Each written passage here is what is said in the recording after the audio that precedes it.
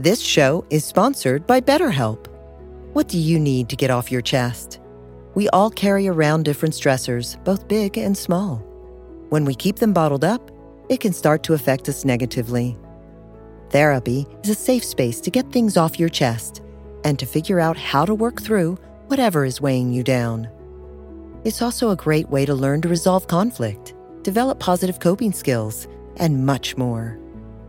If you're thinking of starting therapy, give BetterHelp a try. It's entirely online and designed to be convenient, flexible, and suited to your schedule. Get it off your chest with BetterHelp. Visit BetterHelp.com/Ramdas today to get 10% off your first month.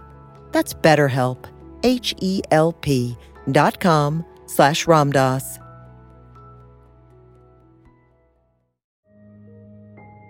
After experiencing the transformative power of a regular meditation practice, it's natural to feel inspired to share this gift and guide others on their own journey of discovery through meditation. Join Buddhist teacher David Nichtern and Duncan Trussell, comedian and creator of the Netflix animated series The Midnight Gospel, for a free online event on Tuesday, May 7th at 6 p.m. Eastern Time. They'll discuss the profound practices of mindfulness in Dharma Moon's renowned mindfulness meditation teacher training program. Get certified by Dharma Moon to teach meditation, lead group practice sessions, and work with individual students. Visit dharmamoon.com/BeHereNow for more info and to reserve your spot for the free online event with David Nichtern and Duncan Trussell.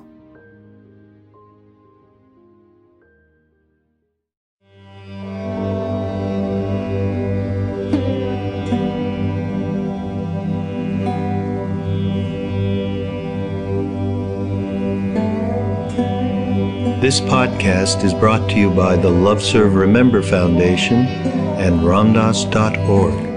Welcome to Ramdas Here and Now, and I'm Raghu Marcus, and I haven't been here for a couple of weeks because we just came back from Maui, where we had this wonderful retreat, Open Your Heart in Paradise, with Ramdas Krishnadas, Sharon Salzberg, Mirabai Bush, and others, including our special guest, KK Shah, who, as some of you know, or many of you know,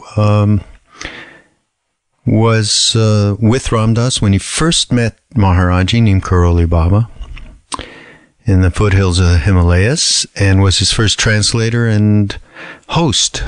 Maharaji sent him right over to his house to experience Indian family, which we had a nice discussion about at the retreat. Some of that is up on ramdas.org for those of you who want to take a look. There is some kind of a scrapbook of some of the events and some of the talks and some of the kirtan and so on from Krishnadas. So, unfortunately, that did prevent me from moving on doing these last couple of weeks podcasts, which I miss. So here we are back at it and found something really incredible. Another incredible podcast talk from Ramdas. This took place, I think it was in England. It sounds like it because the person who is asking the questions, it's with an audience, and it had the subject of it is personality and emotions, and she has an English accent, so I'm thinking that's where it is from. And this is really key material. I mean, it's just really incisive material, and I'm really happy I found these. The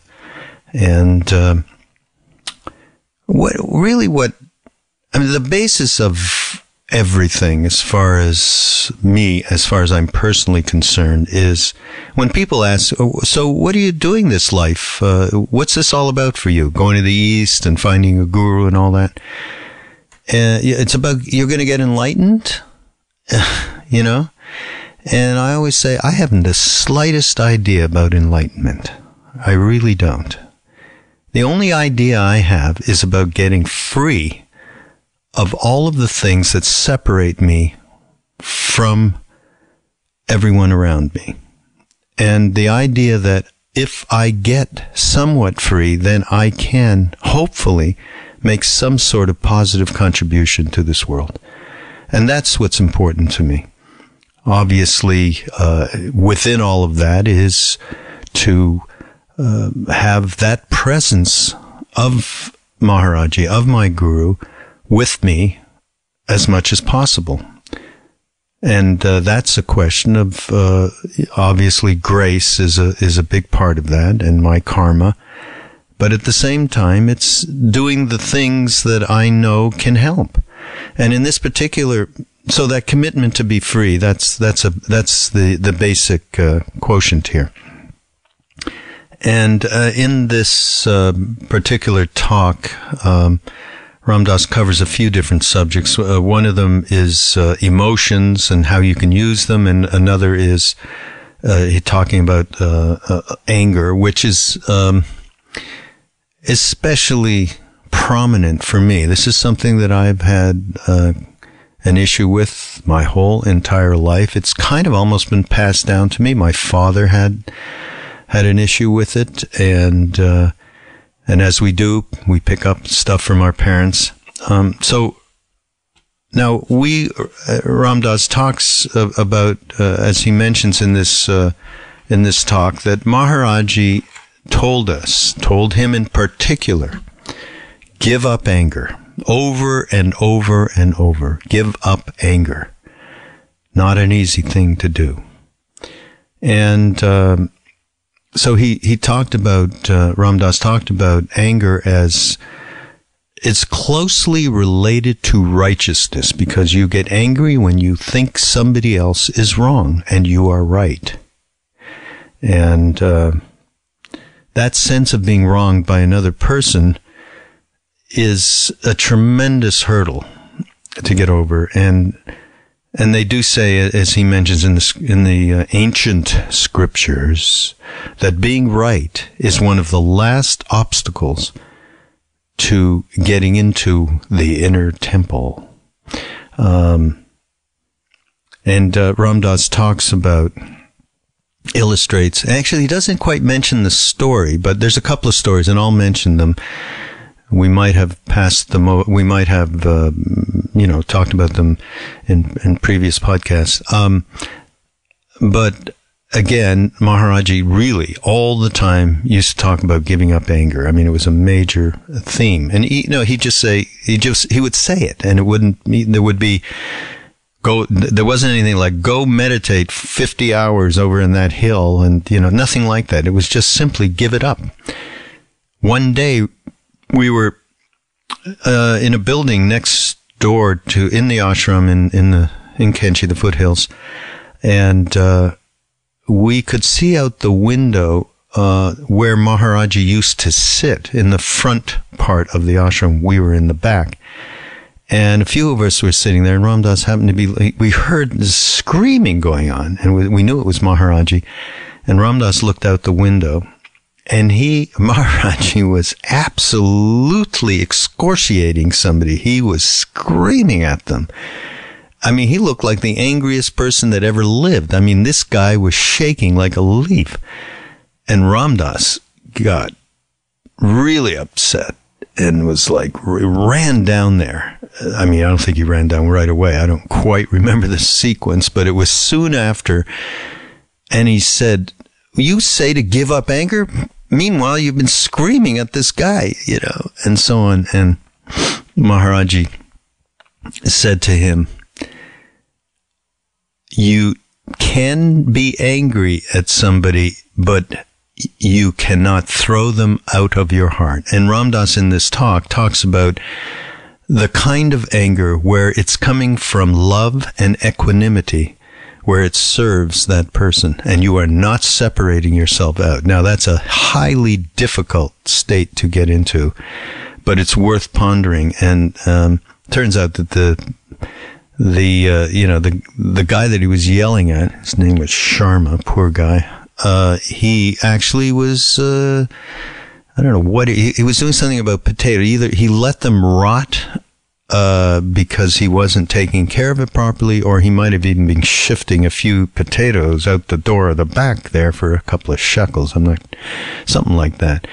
And the incident that Ram Dass was talking about was when he came to the temple in the foothills, Kenchi, and he had walked from the local town nearby, about a 15-mile walk, and we were all there eating and across the courtyard from Maharaji. He was sitting there and we were eating, and then Ram Dass showed up, and one of the satsang, Western satsang, gave Ram Dass a plate of food. This is a famous story that's been told over and over, but in this particular lecture, I don't think he actually tells it. But what happened was, he was so angry, Ram Dass, at all of us for what he called our adharmic behavior. In other words, pretty much selfish behavior. And he threw the plate right in the face of this guy. And, you can't do any worse than throwing food at anybody in India. And of course, it was right in front of Maharaji. And so he again reinforced in Ram Dass and in us that you had, that to give up anger day by day by day, and that he would help. And Ram Dass talks a lot of very incisive stuff about anger, and we are all in that same place. I'm sure that every one of us, every one of you listening, and myself way included, when you get angry, you're pushing away somebody. I mean, that immediately creates a divide. When you push away at something, it separates you. It defines who you are not. And you identify with that. It's a tremendous negative. Whenever you hold on to anger, even if you're right, you just end up cutting yourself off. And in this thing, at one point, Ram Dass says it was just too painful to be right, even though he was right in certain circumstances. It was costing more than it was worth, he says. And herein lies, when you have a commitment to getting free, that cost becomes way too much. And you start to do the things that are necessary to get free of, in this case, anger. Now, I've had some improvement, I will say, in my attachment to anger over the years, just by doing some practices. I mean, Ram Dass talks here about, he does his mala. When he sees himself starting to separate from an individual, he steps back, he stops, he gets into a silent place, and he does his mala, rosary, Ram, Ram, Ram, do your mantra, do whatever it is, take a breath, do a yoga asana, whatever it is that cuts that moment off where you're going to follow that anger. And usually anger, when you get angry about one thing, you pour tons of frustrated stuff from your past into it. At least that's something that I am well familiar with. But I must say, after years of practice and so on, I am way more able to catch that place where the tipping point of falling off the edge into that anger, which completely, utterly separates you from that other person.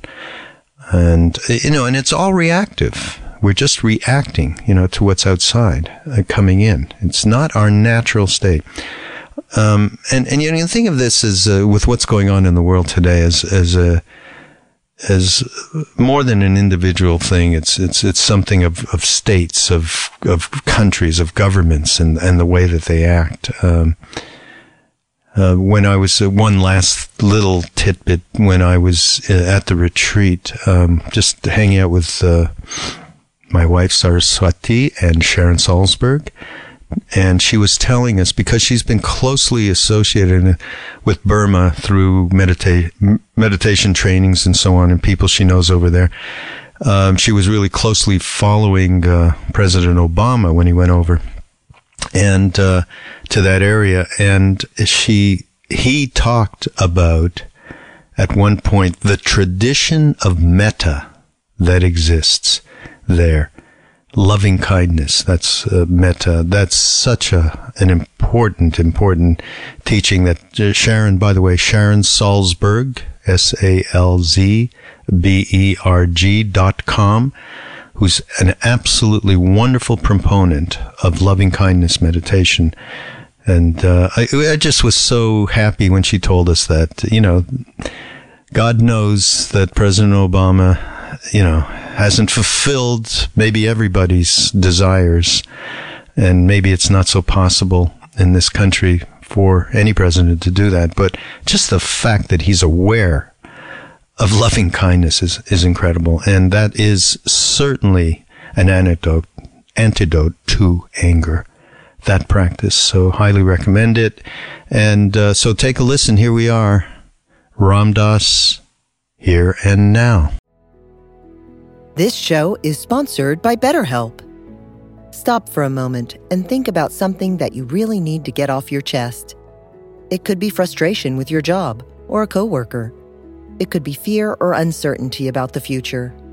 It could be a secret that you've been hiding for years. We all carry around different stressors, both big and small.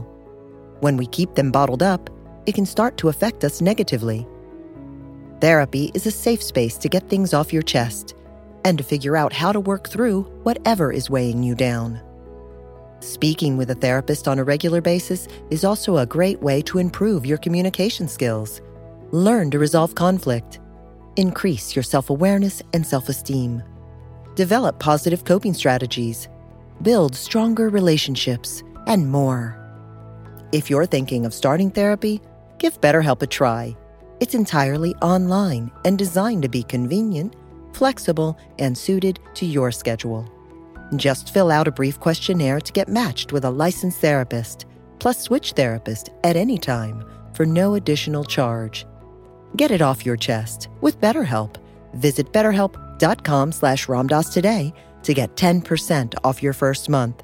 That's BetterHelp, HELP.com/RamDass. Question. How can we use our emotions positively on our spiritual path? How can we use our emotions positively on our spiritual path?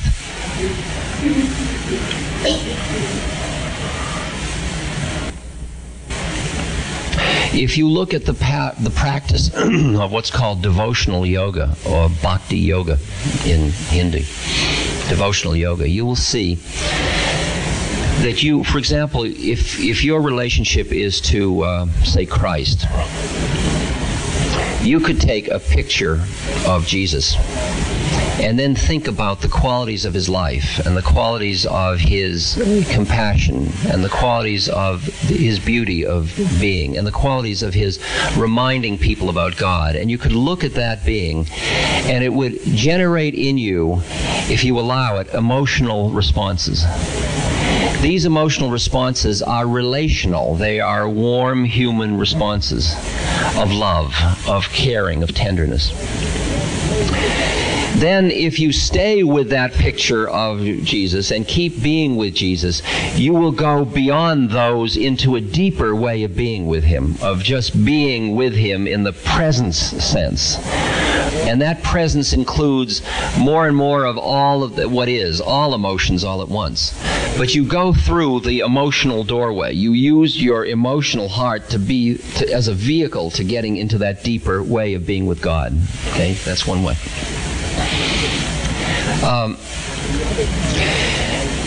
The other kinds of emotions that are generated, emotions like anger, sadness, joy, all of them, the whole range of them.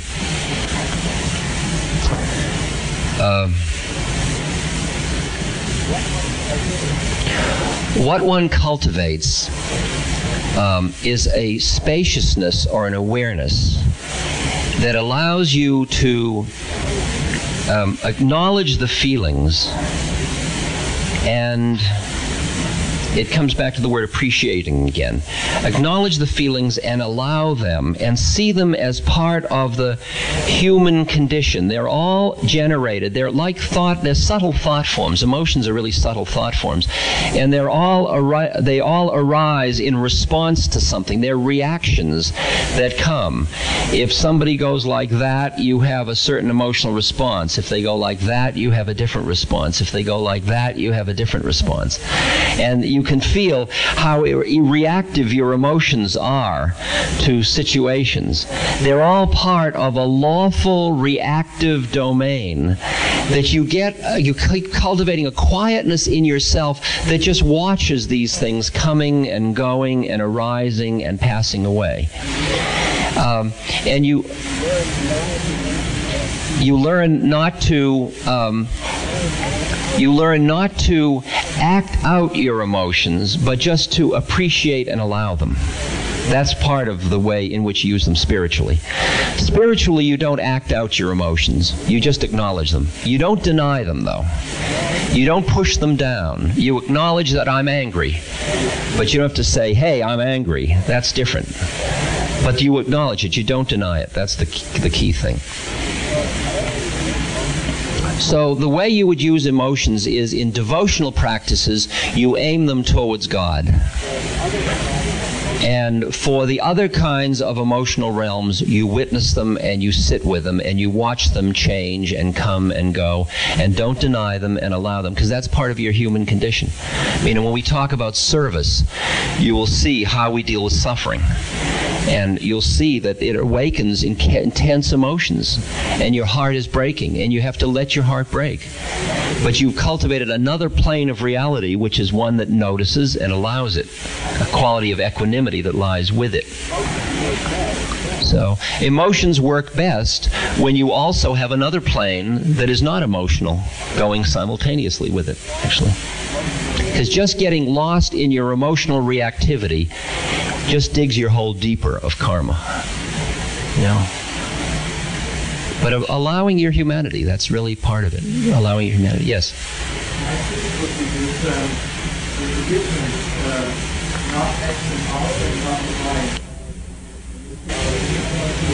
It's it's an interesting and delicate line to acknowledge that you feel, say, somebody says something and it hurts you. And then you feel hurt. To acknowledge that you feel hurt, the question is, they did what they did because that's what they did. That's their problem. You reacted the way you reacted because that's the way you reacted. That's your problem. Right. To interpret that your feeling is their problem is when you start to feel you have to tell them that you were hurt by what they said.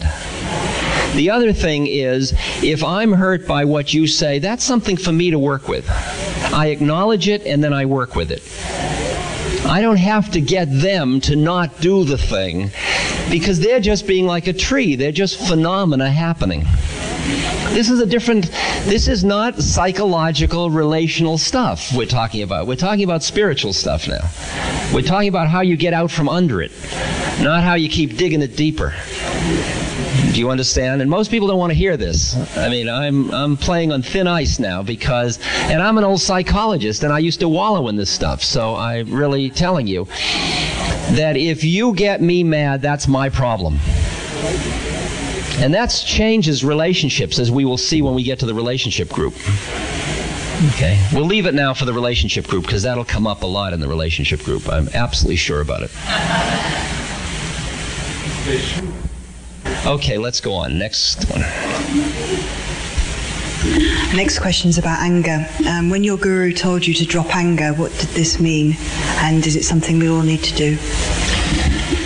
The question is about anger. How do you deal with anger? And when my guru said, give up anger, how to interpret that?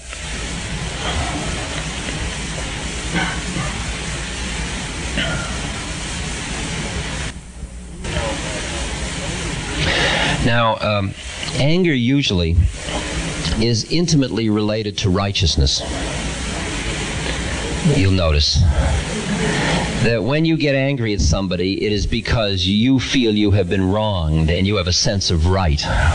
Right?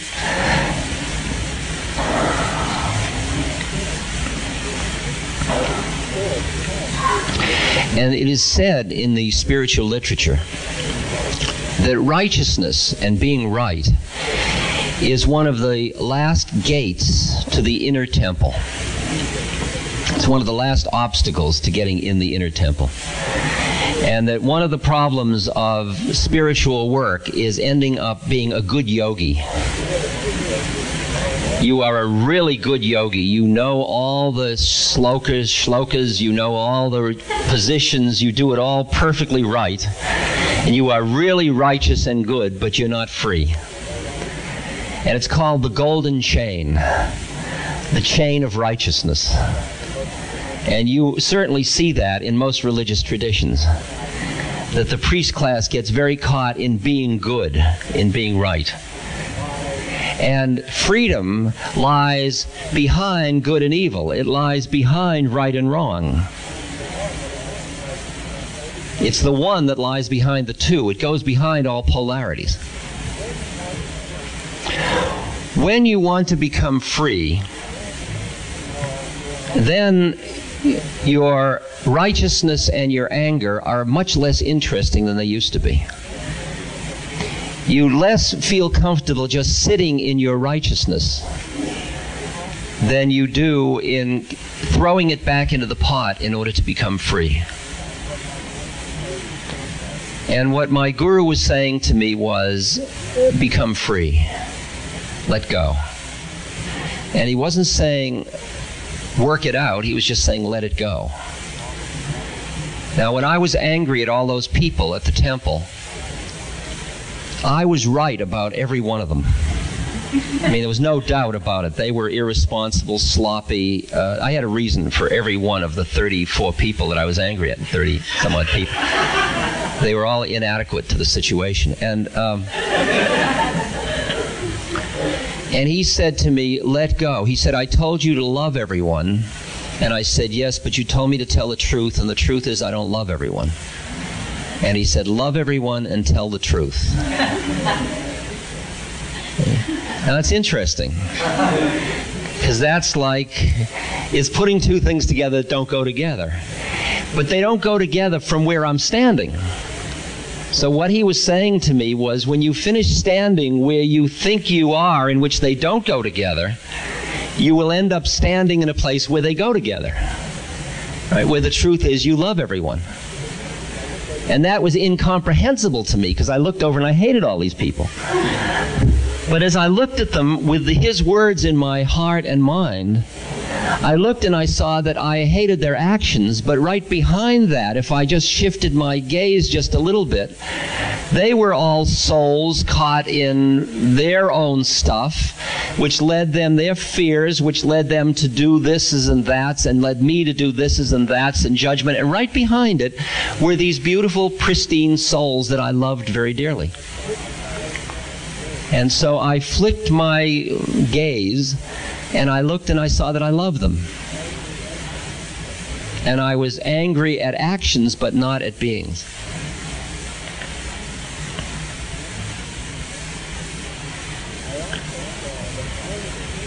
I also saw that anger is divisive. Anger keeps, when you're angry, you push against something. When you push against something, it separates you. It defines what isn't you. And yet I understood that where I'm going to is a place which embraces the universe and experiences the unity of all things. So that every time I held on to anger, even if I was right, I ended up cutting myself off. And I had lived years and years with a heart that was closed and tight and cut off. And I could feel it affecting my body. It affected everything about my life. I was so alienated from life by my anger and my righteousness and my judgment, which came out of my own sense of inadequacy. Can you hear that issue? It may be familiar to some of you. And what I then realized was that it was too painful to be right. It was costing me more than it was worth. And that I wanted to be part of the flow of the universe rather than to be sitting in judgment of it. And that the anger was not going to get me to God. I heard what he was saying. And he said, give up a little anger each day and I'll help you. And I started to respond that when anger arose, instead of cultivating it and, fertilizing it and watering it and feeding it, I just said, the hell with it. It's not going to get me where I really want to go. It's a way station along the way, but it's not going to get me there. And even though I'm right, I'm going to give it up. Because I looked and I saw as we'll see in politics, which we're going to discuss in a few minutes, I saw in politics the way in which anger was divisive and it polarized people. And I saw that you had to be able to oppose people without anger. And that anger was not necessarily a functional commodity.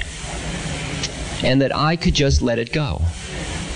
And it was hard because there was pride involved. Because I was right. And he didn't say work it out. He didn't say sit down and you say, well, I was a little wrong, and you say, well, I was a little wrong, and then everybody feels better. That wasn't what he said. He said, give it up. He didn't say work it out. And I realized that went counter to my whole psychological training.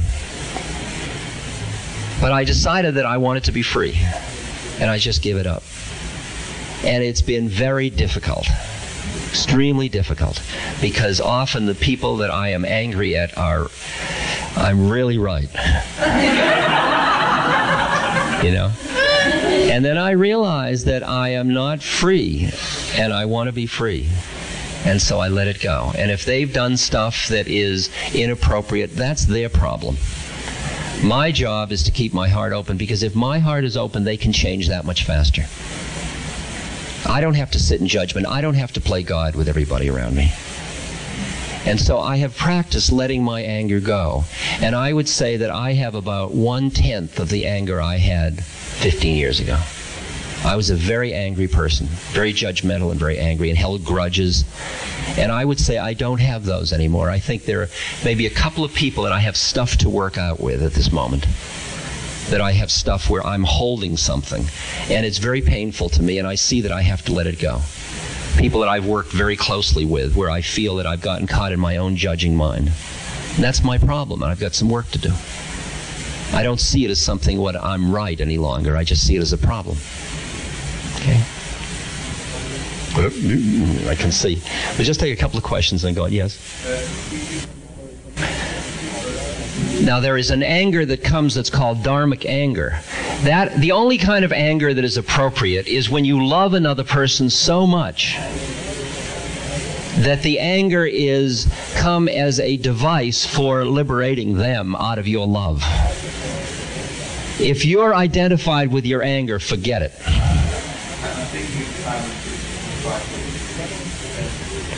You've got to assume his love for all these people was so intense that he was doing that as a teaching, and that was all part of the storyline. Because if he hadn't done that, the rest of the story wouldn't have happened. I mean, that's the part of it that's always tricky, because you want to make it into a melodrama. But, Christ needed Judas just as, everybody was necessary for the story. Excuse me. Yes. Yeah, well, anger, you've got to watch that anger comes out of judgment. And you can say that something is inappropriate and do something to stop it. The question is whether the anger is a correlate that's useful or not. And it is only useful, I think, when it is rooted in love and equanimity.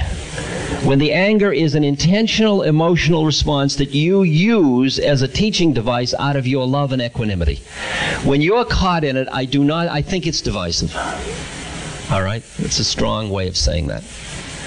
Yeah, last one. About what? Dharmic anger. That's what I just said again. Anger that comes out of love and equanimity. When I love you so much, like in Tibetan Buddhism, there are stories of the guru who keeps beating the student and keeps frustrating him and being very angry and irritable. And actually, that wasn't the guru at all. That was merely a functional behavior that came out of the love and the wanting to liberate the other person. Right? It wasn't coming out of any real anger in the person.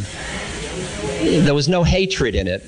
The anger came out of compassion. It came out of love. To liberate the other person from whatever they were stuck in. But that's a very delicate relationship. That's very rare that one is in that role to do that, right? I mean, you can be as angry as you want as long as you love enough. Because if you love enough, the anger is a very different kind of anger. I mean, there are times when you act strongly. Like when you study parent-child relationships, you will see that when the love between the child and the parent is strong enough, the parent can use anger. The anger can arise, and it doesn't threaten the love. It comes out of such intense love. On the other hand, there are other kinds of parent-child relationships where the parent gets so lost in their anger that the love is lost. That has an entirely different effect on the child. Then the child feels very insecure. The other way, because we used to do studies to determine whether spanking a child affected their development. Turned out spanking isn't a variable that makes any difference at all. It depends on whether you spank with love or you spank with withdrawal of love. You can hear that. Next question. Ram Dass. Yes. We're going to start with fear. Fear. Fear, yes. And we're quite a frightened group, so we'd like the support of everybody to be courageous enough to ask our questions. Emmanuel says that fear is the only issue, and it became apparent for all of us in our group that we'd spent our whole life in a reactive dance of fear. And when we examined that, we realized that very often the thing we were frightened of wasn't nearly as frightening as the fear, and that it became the fear of the fear of the fear.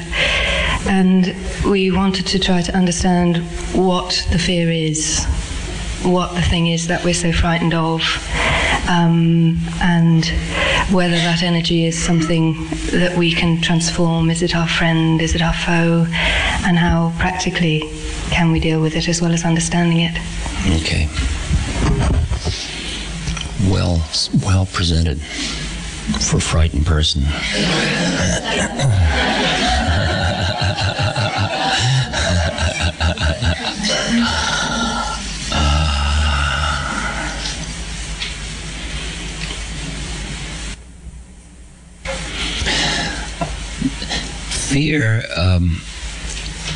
Fear is the result of getting, is getting caught in the middle. Buddha says it's the result of ignorance, and the ignorance is that when you start out as an infant with an undifferentiated awareness, and then you are taught who you are, that component, that structure, which we call ego, is a very fragile structure.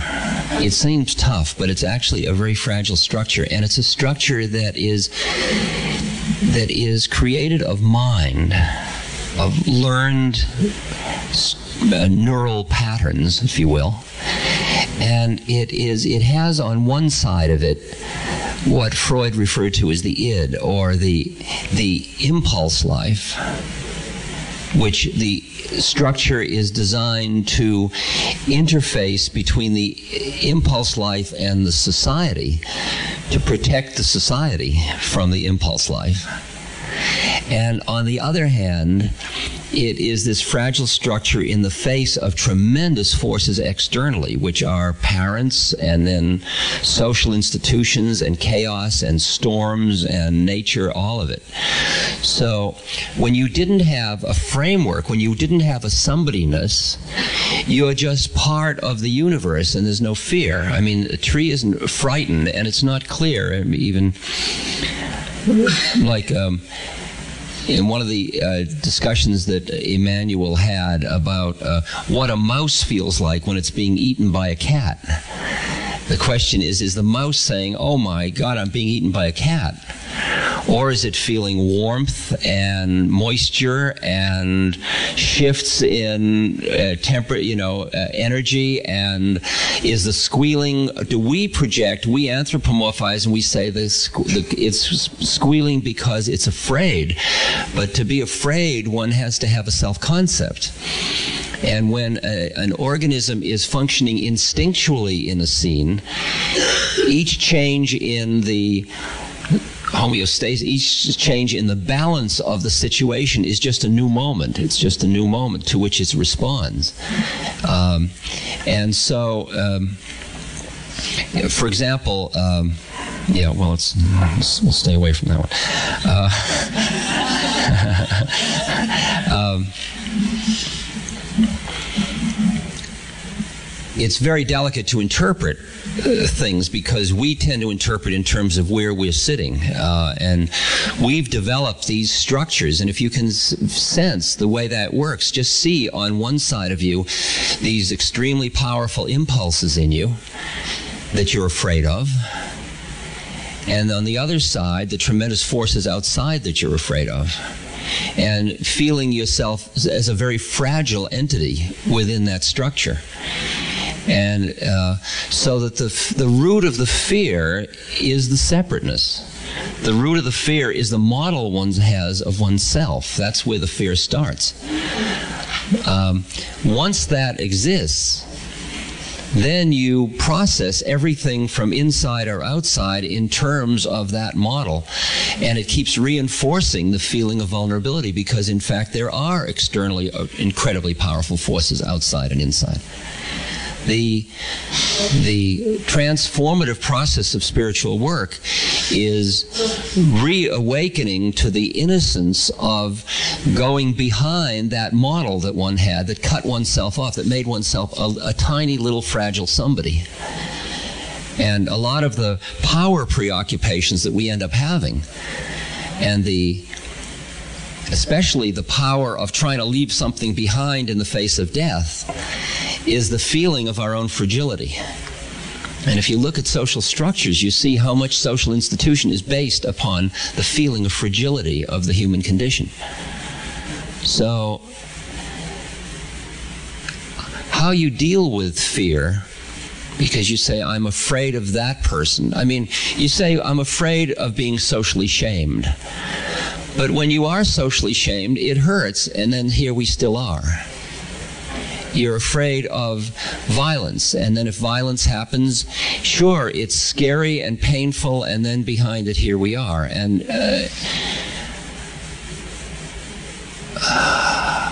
I think you presented it right, that often the fear feeds upon itself, and we're almost afraid of the fear, or the fear is the thing rather than what we're afraid of. We're just afraid. We're just afraid. We just feel very vulnerable.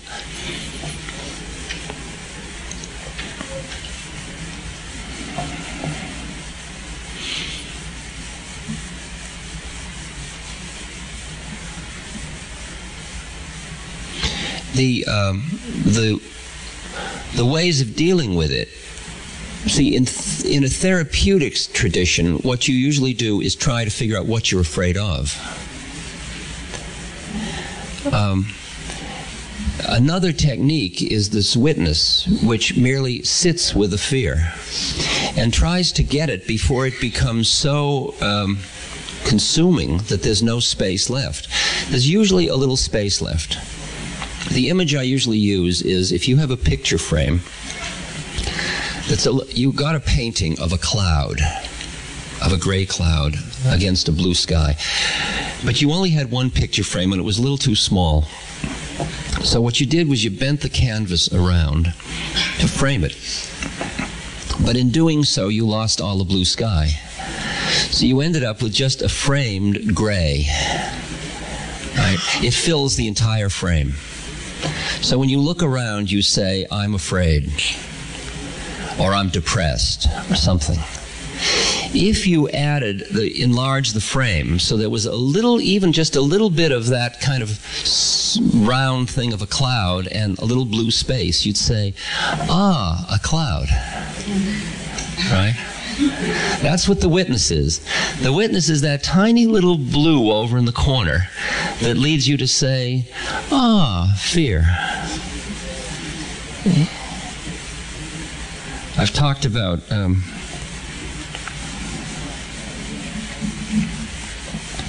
the woman calling me in the middle of the night many years ago. And she said, I've taken LSD and I'm going to commit suicide. And I'm going crazy. I've gone crazy. I'm going to commit suicide. She called me from California to New York State at 2 a.m. So I got up and I said, yes, okay, you're going to commit suicide and you're crazy. And it's dawned on me, I said to her, look, you're obviously too mad to talk to. Could I speak to whoever it was that picked up the phone and dialed 7 numbers plus an area code to get me? Because whoever that is obviously got all their marbles, and I'd like to talk to that person. See? And in a way, that's the witness of the rest of it. See? Like, I'll dial him and tell him I'm mad. You know, it's like, and in a way, that's the little blue sky, and that's what we have in us all the time. Often we get so frightened, we can't stop for a moment to notice, there's fear, because it's consumed us. So the art is to keep cultivating that witness, continuously cultivating it in all the opportunities you have, so that it is present more and more of the time. At first it's there about 1% of the time, and all the rest of it's there 90%, 99% of the time. But over a while it gets so that it's there almost 50% of the time. And then as you start to go into these things, here comes fear. Here comes depression again. And when you focus on the witness rather than on the fear, you see that there's a part of you that is not afraid, that's just noticing it. The noticer isn't judging it, it's not trying to change it, it's not even afraid. It's just noticing. Like somebody comes in and says, I'm depressed. I said, are you completely depressed? Yes, I'm completely depressed. You're absolutely sure you're completely depressed? Yes. At this moment, as you're telling me you're depressed, are you depressed? Well, no, I'm just telling you I'm depressed. That's the one, right there. That's the one. Okay. So in a way, recognizing that there is a part of you that always exists that is not afraid. And in the deeper mystical sense or transformative or spiritual sense, there is indeed a part of you that is always not afraid. Because there is a part of you that was never separate. And that part of you that was never separate, well, how could you be afraid? You are everything. What could you be afraid of? It's all it is transformation of energy. I recall once being, again, I'm sorry that so many psychedelic stories are coming out this week. It must be somebody I'm trying to really do it to. But I was in Mexico in the ocean for an all-night LSD session, and there was a very wild surf, and I realized that if I went forward into the surf, since I couldn't tell the difference between up and down, I probably would drown. And I stood there and feeling all these forces upon me. And then I realized, I got this experience of imagining going into the surf and being underwater, and then that feeling of drowning, and then shifting, and then a whole new balance in relation to nature. And then I'm a bit of floating something on the water, and everything changes, and then there's moments in other people's minds when they say, oh, Richard, remember him? He died in the ocean in Mexico, and there's all these little flickers, and then everything quiets down, and then there's a new balance in the universe. And it was just a little shift from that balance into that one. In one, I am this somebody doing something, and in the next, I am part of the ocean's stuff, like a piece of seaweed. and my consciousness has moved into some other plane. And it all was, once I got out of the anxiety about it, it was just a shift, a metamorphosis of balance. It's just like a tree falling and then rotting and then providing nurturance for everything else in the forest and going on. And the tree isn't upset about its change of state. And I began to see there's the process of death, of the just seeing transformation of energy. And the deepest fear, of course, is the death, which is the extinction of that fragile little thing that we created in the first place. Because once you get back into the mystical root being, your true self, it doesn't die. Because it wasn't born. It just is. So there's always a place that is not afraid, and that's what one works to find in oneself by that work on oneself. And that's different, because if you are afraid because of that vulnerability and you keep focusing on what you're afraid of, like I'm afraid of heights, or I'm afraid of violence in the streets, or I'm afraid of this, you will keep substituting one after another. As you get rid of one, there'll be a whole new one to play with. Because it isn't really, you just pick one and then focus on it, but that isn't really what it's about. It's the fear itself from where you're standing. It's not the object, it's the subject that's the dealing with. Questions? It's interesting because as I sit here waiting to ask the question, I see that part of myself that is invested in the question. And at the same time, a part of myself that is not. Right. And we'll meet in both of those places. Okay. I won't take you seriously. Well, I'm reminded of one of your talks in which you said during the question and answer period that we would pretend we had questions and you would pretend that you had answers. Right. So in that vein, my question is, when I'm quiet and when I'm still, as in meditation, I'm aware of the fear and the vulnerability that lies behind the contraction of my ego or the closing down. But many times, I experience this fear as a heaviness or a stuckness, tightness, or as anger. Now, you've spoken at length about the anger that you worked with when with Maharaji, and also the anger at pushing away your father. How do we work with the fear which underlies the contraction into stuckness or heaviness or anger?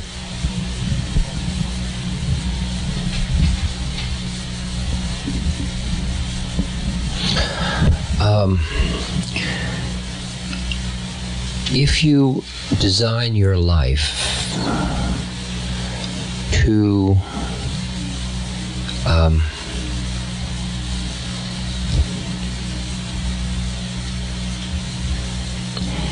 keep tasting those mindful moments, the moments of spaciousness, after some time, as you contract,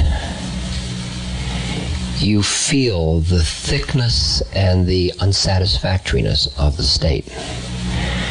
You don't even know why you've contracted. See, the tendency is when you contract to say, why did I contract? Was I angry? Was I tired? What was it? But you get to the point where you just treat the contraction or the kind of tightening or the closing down of the heart.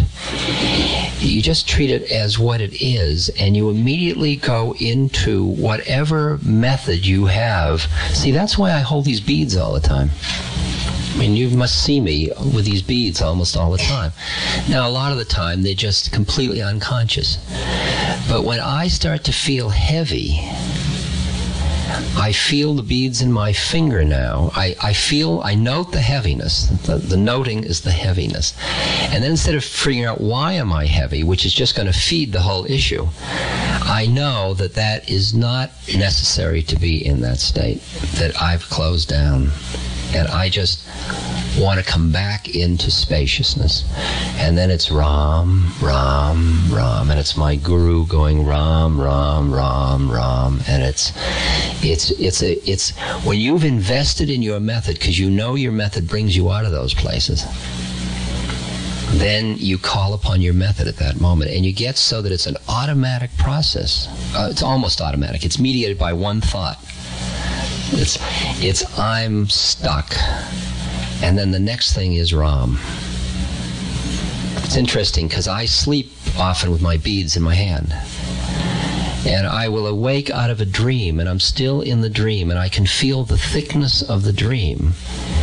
And I'll just feel the bead. The sensory input of the bead starts the Ram. And then I can feel the moment where the Ram is the spaciousness and the dream is the contraction. And I'm right there, and I can feel there's a pull to stay in the contraction. And then the deeper commitment to being free asserts itself. And I realized, because holding on to the contraction has a whole psychological thing around it of righteousness, of continuity, of that you don't have any right to be joyful. I mean, it feeds so many psychological things. But once you've made the commitment that I want to be free, you got to have made that commitment deeply enough so that at those moments you don't have to make it all over again. You've already made it. So the two commitments are, I want to let go of that thickness, and the other is, I have faith in my method. And you have faith in the method when the method's worked often enough. Right? So I'll either use my beads or I'll bring Maharaji to mind. And I'll see him giggling at me, saying, stuck again, eh? You know, and he's sort of giggling. And then these just loosen it. How hard it is to loosen it depends on how deep in you got. And what happens is, as you keep doing your practices, you catch these things sooner. You catch them as you start to go into them, rather than after you're deep in. Like, I can start to talk to somebody, and I started from a very spacious point, and then I can feel my mind thickening as I get into wanting them to understand something. And I realize I'm losing it. And then at that moment, I just either stop or start to do the beads while I'm talking, or all my little techniques work. I just keep working to loosen it, to remind me. Okay?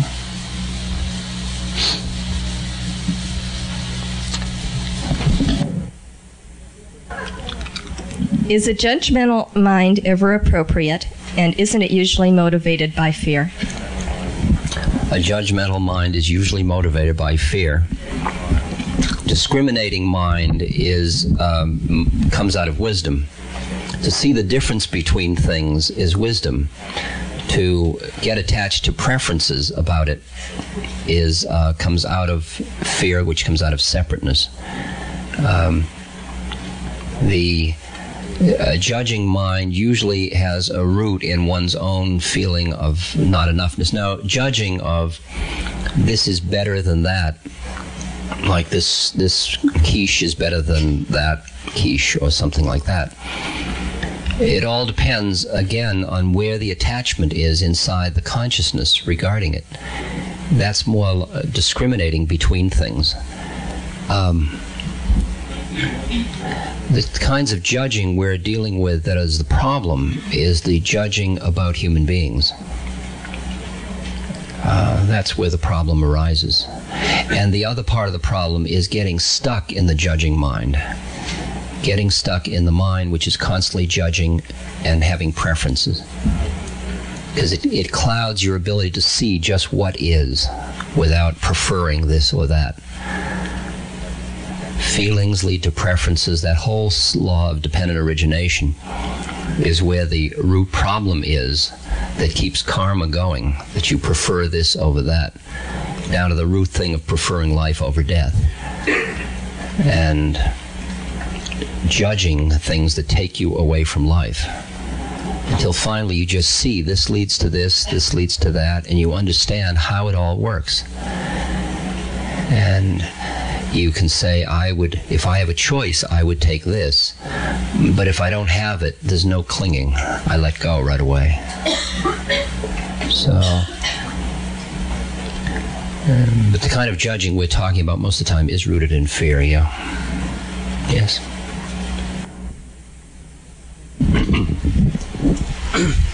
How can I judge myself less harshly and appreciate myself more?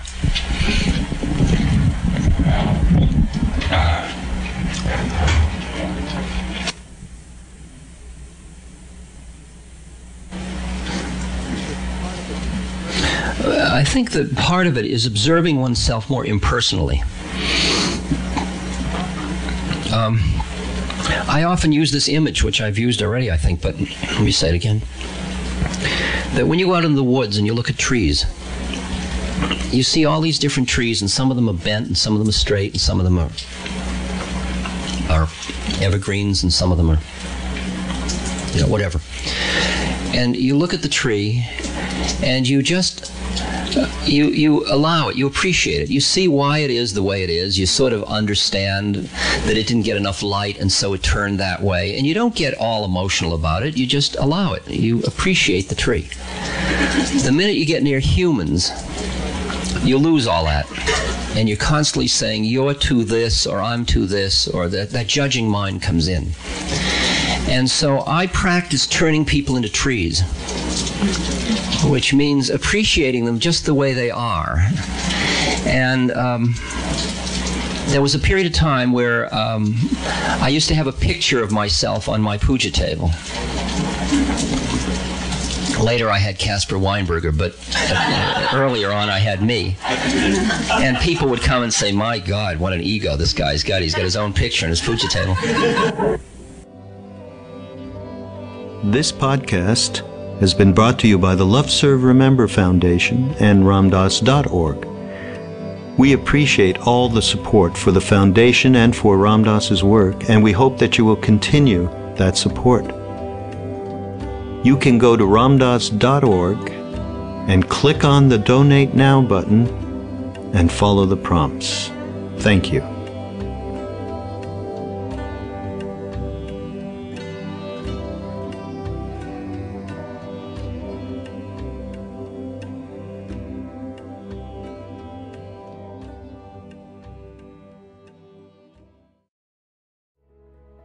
This show is sponsored by BetterHelp.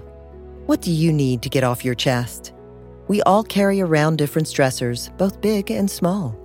When we keep them bottled up, it can start to affect us negatively.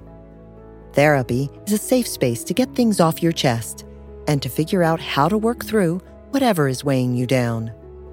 It's also a great way to learn to resolve conflict, develop positive coping skills, and much more. If you're thinking of starting therapy, give BetterHelp a try. It's entirely online and designed to be convenient, flexible, and suited to your schedule. Get it off your chest with BetterHelp. Visit BetterHelp.com/Ramdas today to get 10% off your first month. That's BetterHelp, HELP.com/Ramdas.